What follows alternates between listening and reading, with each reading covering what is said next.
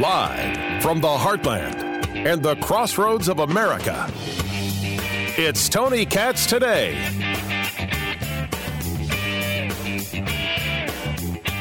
Benjamin Netanyahu out as Prime Minister of Israel. Naftali Bennett is in.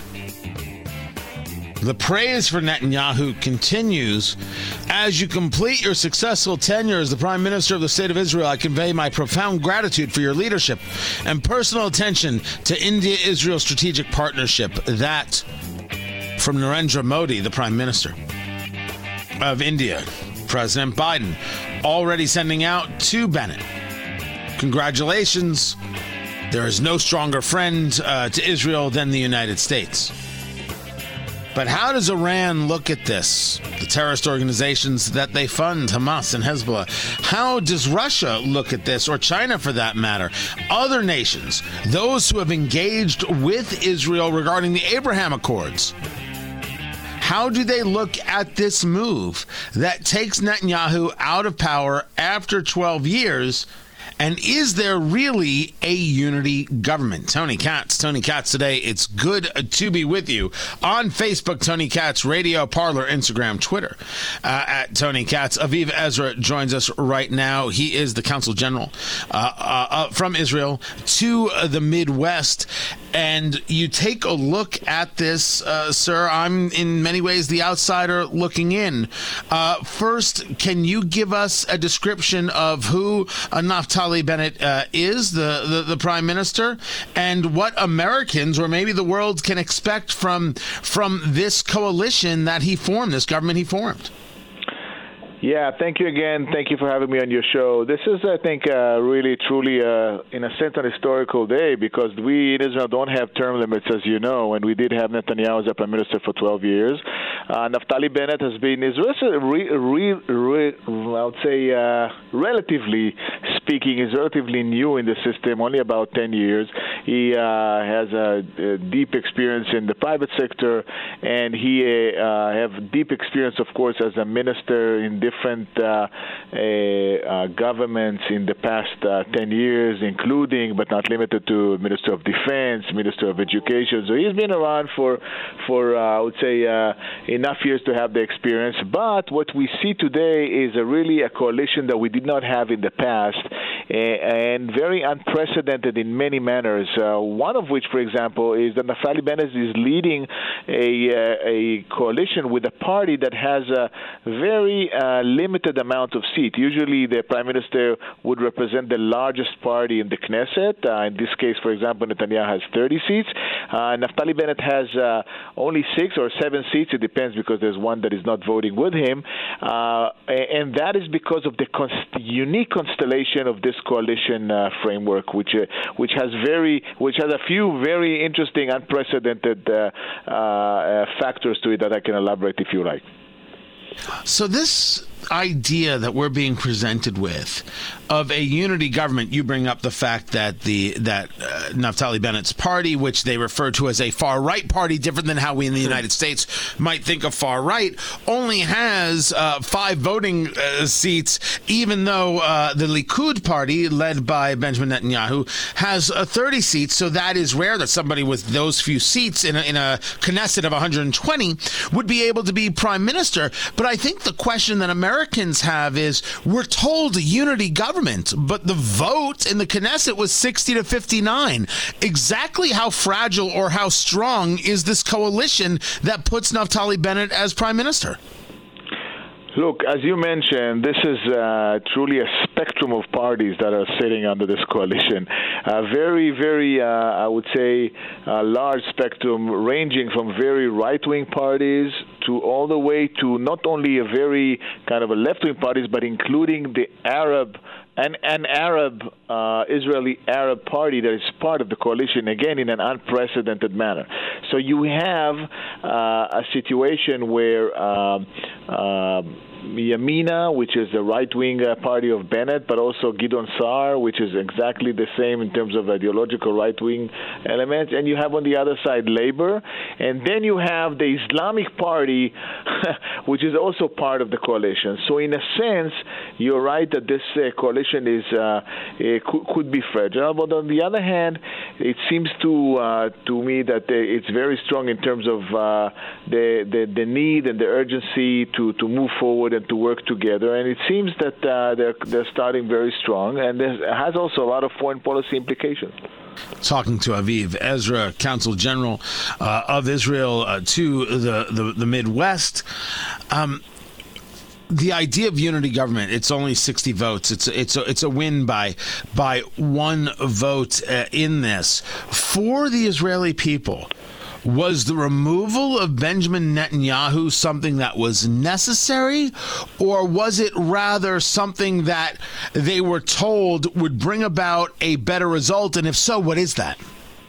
I think the fatigue at the public opinion was actually from the ongoing relentless cycles of elections. As you know, we went through 4 elections in 2 years, which is, again, unprecedented.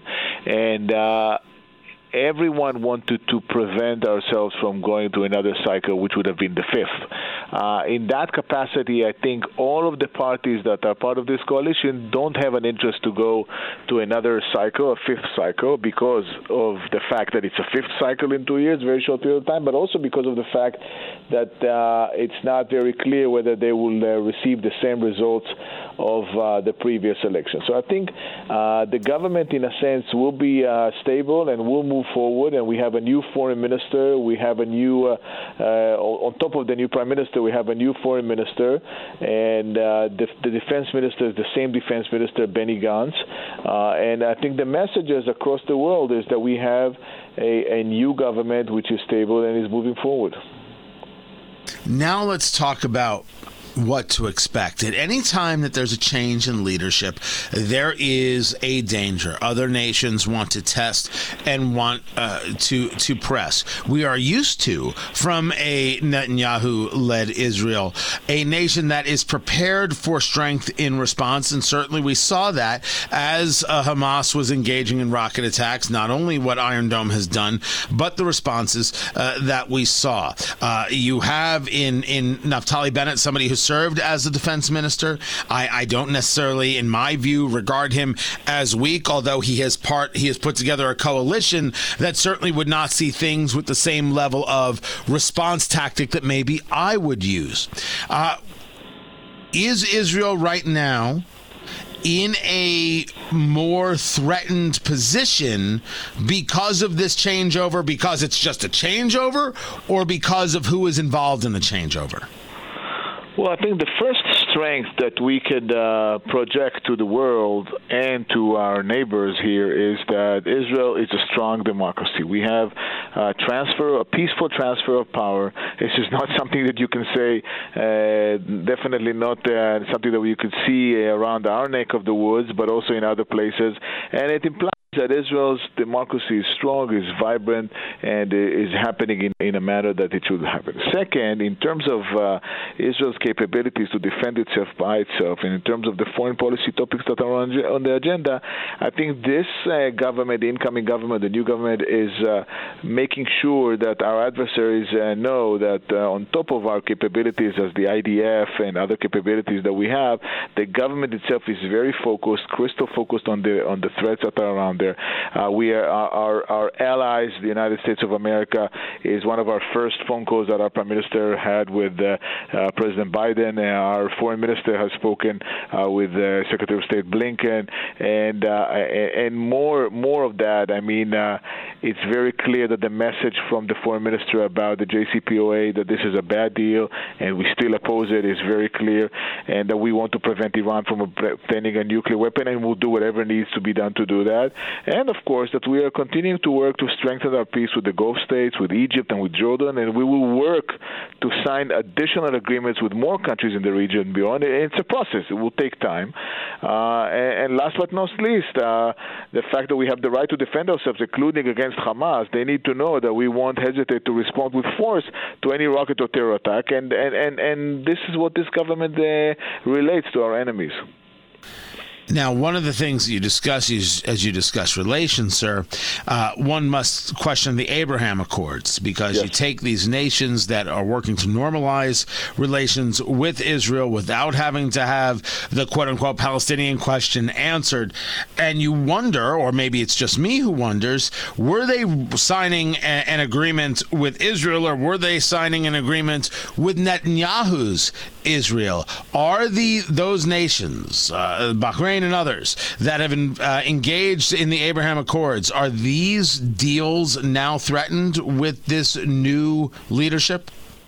No, not at all. I think the peace accord is pretty clear that it's signed. Yes, you're right. It was signed in a trilateral manner with President Trump, Prime Minister Netanyahu at the table. But the peace accord has been signed between countries and not between leaders. And part of our work will, of course, be to strengthen our presence in the region. And great things have happened in the past year, you're right. But we need to continue the development that started with the Abraham Accord to work to strengthen the peace with other Gulf states. So I don't think Bahrain, UAE, in any way, shape, or form is the peace accord with them is shaky. On the contrary, the reason they signed this peace accord is not because of a certain leader or a different leader, but because of the fact that they're very concerned about Iran as a very negative player that is threatening them, and because of the economic cooperation between Israel, the UAE, and Bahrain that has been proved already very significant in direct investment from both sides, in tourism from both sides, in aviation connections. So the interests are much, much higher than one specific leader in a democracy or not. And as I said, in democracy, you're going to have different leaders. So it has to be able to cross the Rubicon of working with other leaders. Before I let you go, sir, Aviv Ezra, Consul General to the Midwest from Israel, depending on who you talk to, right, there'll be people who hated Netanyahu and the impediment to peace. I'm not one of those people. But there will be the others who will say that without Netanyahu, Israel is not safe and secure. Maybe you're in a bad position, or I'm putting you in a bad position because of the position that you hold. But the question gets asked anyway, and I'll take the answer that you give me. Is there a feeling that Israel is in a worse off safety position with this new leadership as opposed to the idea of new leadership in general? Well, as a government employee, right. I'll not be able to give any, and I should not, and I would not, and I don't need to give any grades to any government in Israel. But to say that this is the product of it's a democratically elected government, the product of the process of democracy in Israel. And I can tell you more than that. Any government that will be established in Israel will reflect the sum of all capabilities of Israel to defend itself by itself. It could be the IDF, the Israel Defense Forces. It could be other mechanisms that we have. And we have the Joint Chief of Staff. We have the head of many other organizations of such, security services. And we have the resilience of the state of Israel and the people of Israel. So at the end of the day, the leadership that will emerge, whether it's Netanyahu, whether it's Bennett, whether it's Gantz, or whether it's Lapid, at the end of the day, I think will reflect those capabilities of the country. And I think that, you're looking at a very unique structure that here in America you're not used to. You're looking at a coalition government. In America, you would look at somebody like Pat Buchanan and Elizabeth Warren sitting in the same coalition. But in Israel, it's working in a sense, and we're hoping that it will work for a good period of time. Things you'll never find together, Elizabeth Warren and Pat Buchanan. But I love the reach, sir. That was excellent. I knew it would dawn on you this way and on your listeners. Consul General of Israel to the Midwest, sir. I appreciate you taking the time. Thank you for having me. Always a pleasure. More to get to. I'm Tony Katz. The markets are down a touch, and the people making electric trucks in Lordstown, their CEO and their CFO have resigned immediately. That's not a good sign at all. Tony Katz today. Especially when you consider all the excitement around electric this, electric that, electric the other, electric your mom. I mean, it's electric everything. The CEO and CFO resigned. They've installed a new CEO, or at least or not a new CEO, but they have an interim CFO, and they're not so sure this thing can last into 2022. It's going to be an interesting question about how some of these electric car companies can do it and some can't, right? Is this a question of just nonstop capitalization, or is this a question of a marketplace that is only so big? People could talk about electric from now until the cows come home, but there's only so much that people are interested in. There's only so much that they want. And it could just be a question of bad management for all I know. Meanwhile, the market's looking a little bit down right there. When I say a little bit down, I mean down 244 in the Dow Jones. And then there was this fire at an Illinois chemical plant.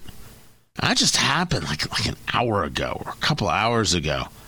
It's a chemical plant, Northern Illinois, Rockton. And they manufacture fluids and lubricants, grease products distributed worldwide. And residents within a 1 mile radius being evacuated due to possible dangerous chemicals being released in the fire.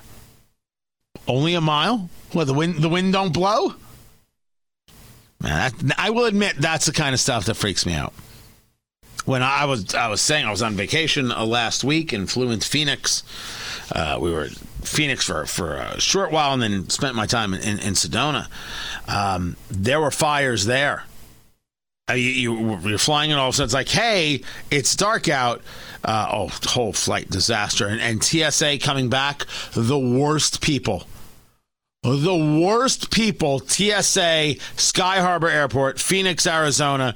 You were awful and rude and nasty. Unnecessarily rude. You being short-staffed does not mean I wait because you've decided.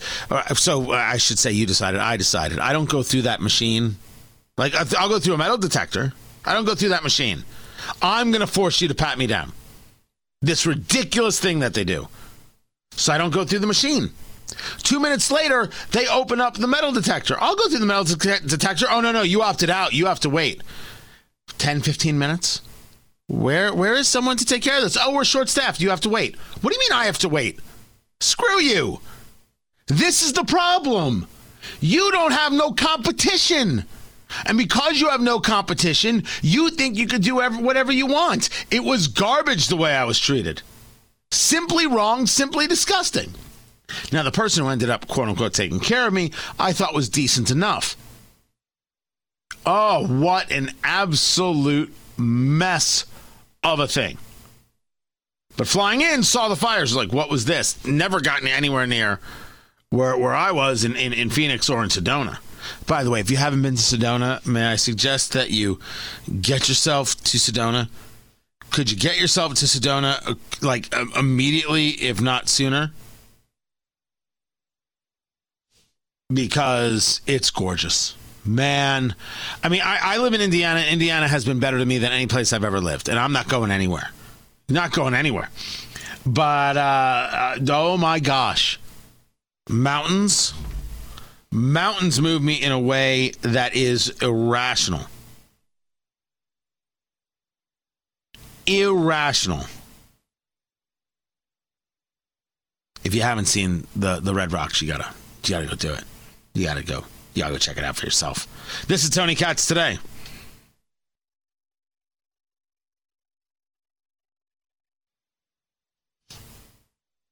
Mitch McConnell.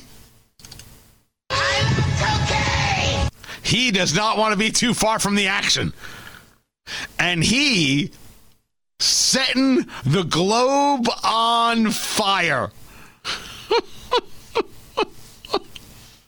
Tony Katz Today. It is so good to be with you. He was on the Hugh Hewitt program this morning, and the question was asked about Joe Biden filling a SCOTUS vacancy in 2024. And he's like, nah, I wouldn't do that. If you regain the majority in 2022 for the Republicans, and there's a very good chance of that happening, I'll come back to the individual races in a second. Would the rule that you applied in 2016 to the Scalia vacancy apply in 2024 to any vacancy that occurred then? Well, I think in the middle of a presidential election, if you have a Senate of the opposite party of the president, you have to go back to the 1880s to find the last time a vacancy was filled. So I think it's highly unlikely. In fact, no, I don't think either party, if it were different from the president, would confirm a Supreme Court nominee in the middle of an election. You gotta love it. Yes.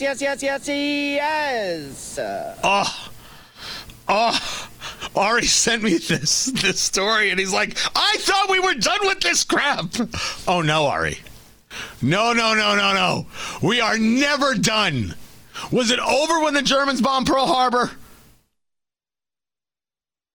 Please, it's Animal House, people. Someone's going to be like, the Germans didn't bomb Pearl Harbor. You stop it. Oh, you're just the worst people. Just terrible. I love it. This is, of course, the right answer. And, of course, the left is going to be out of their mind.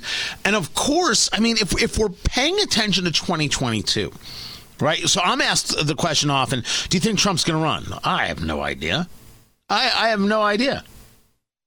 If you ask me, do I think Ron DeSantis has said to Donald Trump many times, I got this. You sit this one out. Yes, but it's gone something like, well, sir, I think that I could be a viable option, sir, if you think I could be a viable option, sir. Oh, can I get you another Diet Coke? And that's the way it goes. I think that clearly DeSantis is your front runner at this stage of the game, but this stage of the game doesn't mean anything. Now, 2022, some things mean some things. And that kind of decision making will start. I mean, we're in June. Give it to the kids who are back in school in August and how they go back to school. You find me school districts where they have to wear masks, and I will find you more Republican votes. Guaranteed. Right? So let's see how easy that is. By the way, ask me what's going on with hiring. Producer Ari, look, I like that you're here, and I think you're doing pretty well here, but let me just say for the record, there is no job you couldn't get right now in all of America. Holla! Right? It is nuts. It is insane what is going on. The openings, the everything else. So, I mean, I can't imagine that people of a certain age aren't saying to themselves, I can make a change right now. I can make a change, and someone's going to hire me. Someone's going to be thankful to hire me. And they will throw things at you. And I'm not talking about in the Amy Klobuchar kind of way. I'm talking about money and deals, and oh my gosh, it's unbelievable. But that unbelievable is also coupled with it's totally frightening.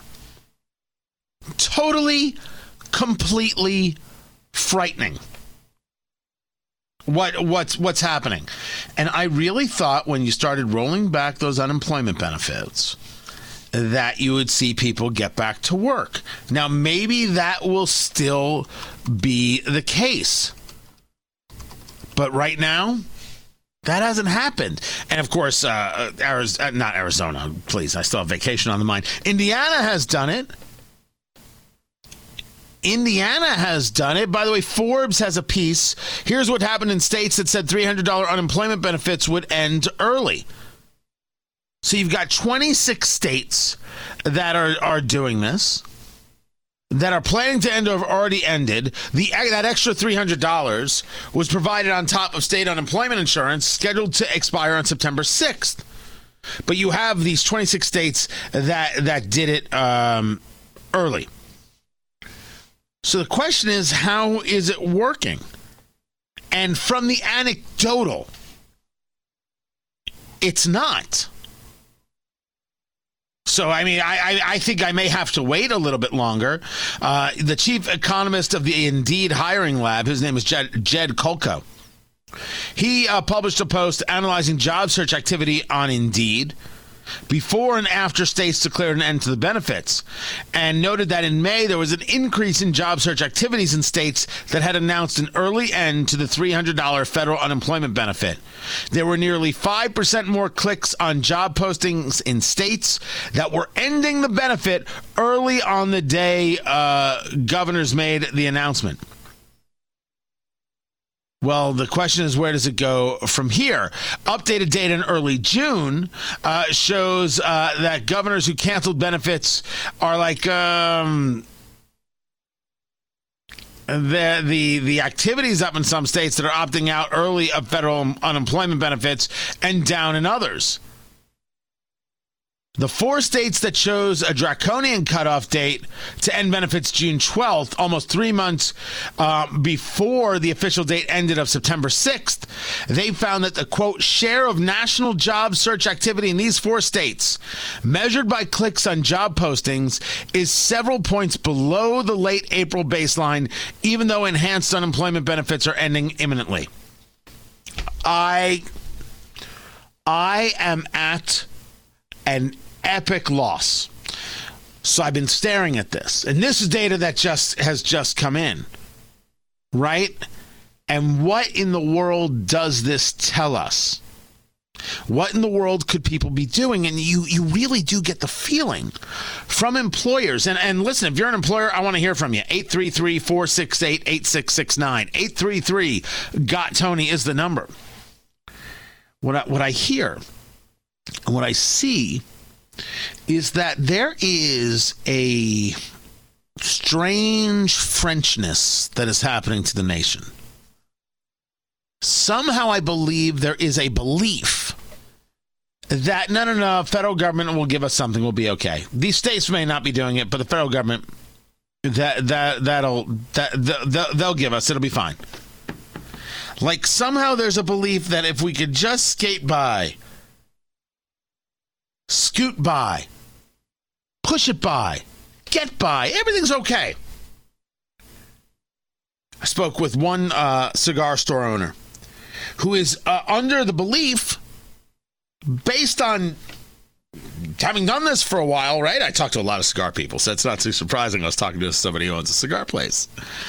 Some people want to take the summer off. Oh, no. They had a lot of rough times, so they want to take the summer off. So they maybe came back a little bit, and they maybe grabbed some cash, and that's that. Oh, well, that's just frightening as can be. That's just absolutely frightening as can be. To think that could be the case. That you could have people just feel so confident about saying, all right, I got enough. I don't need to work for the next 2 months. The jobs are everywhere. And I have to tell you, I mean, this was a conversation that, you know what, you're going to cut off the unemployment benefits. It's not going to make a difference. And I said, it's a perverse incentive. Because it still is. That's the funny thing. I said it's a perverse incentive, and it should make a difference. If it's not making a difference, it doesn't change the fact that it's a perverse incentive, and it shouldn't be paid. This is the weirdness of the argument. If the people who will push forth the idea that, you didn't have to cut off these benefits, still haven't solved the problem. If the benefits aren't the thing that are keeping people from taking jobs, then what exactly is? But it wouldn't take away from the fact that the benefits should not happen. The extended benefits are indeed disincentive to working, and sets forth the belief, once again, that government will simply take care of things. When, of course, that's not the role of government. So when I discuss this Frenching up, right, this socialisming up, that's what we're talking about. It's setting the mind. When we had the bailouts, I said the very worst part of the bailout was not that it ruined me, because it changed the way people engaged in investments. And at the time, I was trying to set up a couple of things and nothing worked out. I lost everything I owned during the bailouts. But the biggest problem was not the one that I had, was that it set the mind to the idea that when things go bad, don't worry, government will take care of it. Right? Government has to do something about this. Well, everyone's got a different version of what government's got to do. Government for you has got to do this, and government for you has got to do that. So therefore, what does the government have to do? Everything. Government has to do everything. And so therefore, they try. But when you bail out these companies, you're saying we don't let bad things happen. And that is a terrible, awful, very bad lesson to teach people. It's dangerous. And I think we're doing it again. No. I know that we're doing it again. That's the problem. Oh, I promised. I promised I'd talk about AOC. I will. But I cannot leave you without talking about this one. This is just too good. Your car's seatbelt, safety miracle, or decapitation nightmare? What is the connection between rain and farming? The answer may surprise you. Heroin, sex, machine guns, flamethrowers, murder. There's no story here. We've just found that ratings go up when we say those words. It's time for the worst headline of the day. According to Yahoo News, yoga instructor and body activist believes yoga has been polluted by white supremacy. It's stretching. Warrior pose knows no race. Downward facing dog is only an insult to downward facing dogs. I would venture to say, says our dear yogi, her name is Jessamine Stanley, I would venture to say that everything in our collective society is rooted in white supremacy. I am sure there are many people who would disagree with that, and honestly, I don't care, because I believe that, and I know it's the case. Well, as long as she believes what it is she said, I guess that's all there is to it. Stand down, everybody. No reason to teach this woman. She just knows all things. My gosh, how much do you hate yourself? How much? Meanwhile, Tom Hanks is getting punched in the face for not being anti-racist. You see, he's opposed to racism, but he's not anti-racist. He wrote an essay in the New York Times, right? Tom Hanks recently wrote an essay in the New York Times urging more widespread teaching of the 1921 Tulsa Race Massacre. I would agree. But now you've got people saying that's not enough. It's time for Tom Hanks to be anti-racist. Because you can never be left enough. And as we discussed with Black Lives Matter, right? And the grift. You think you're on the inside until you realize you're on the outside, because the circle not only gets smaller, the circle changes and morphs and moves, and you no longer fit in. Tom Hanks ain't woke enough. Oh, you woke folk, that thing you do. I feel good about that one. I'm Tony Katz.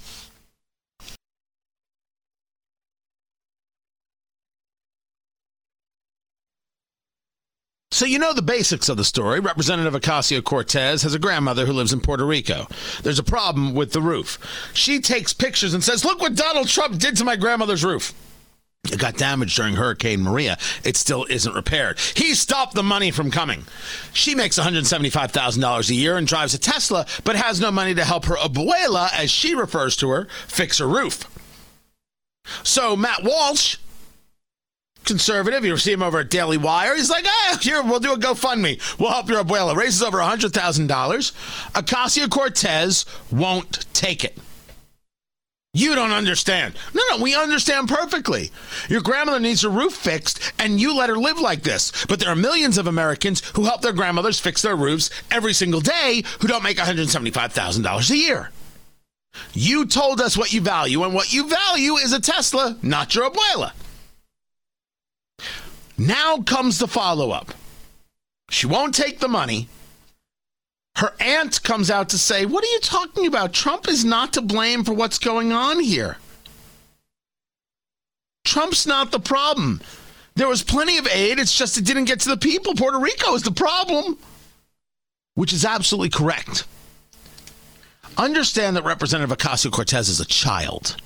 Everything that she engages is a childlike policy and a childlike attitude and is always focused on her. She is always a victim. But also remember that she has the killer instinct. As was reported over at Fox News, Ocasio-Cortez urges Democrats to move now, hints that a death could cost the party the Senate majority, meaning you've got the 60, you've got the 50 votes.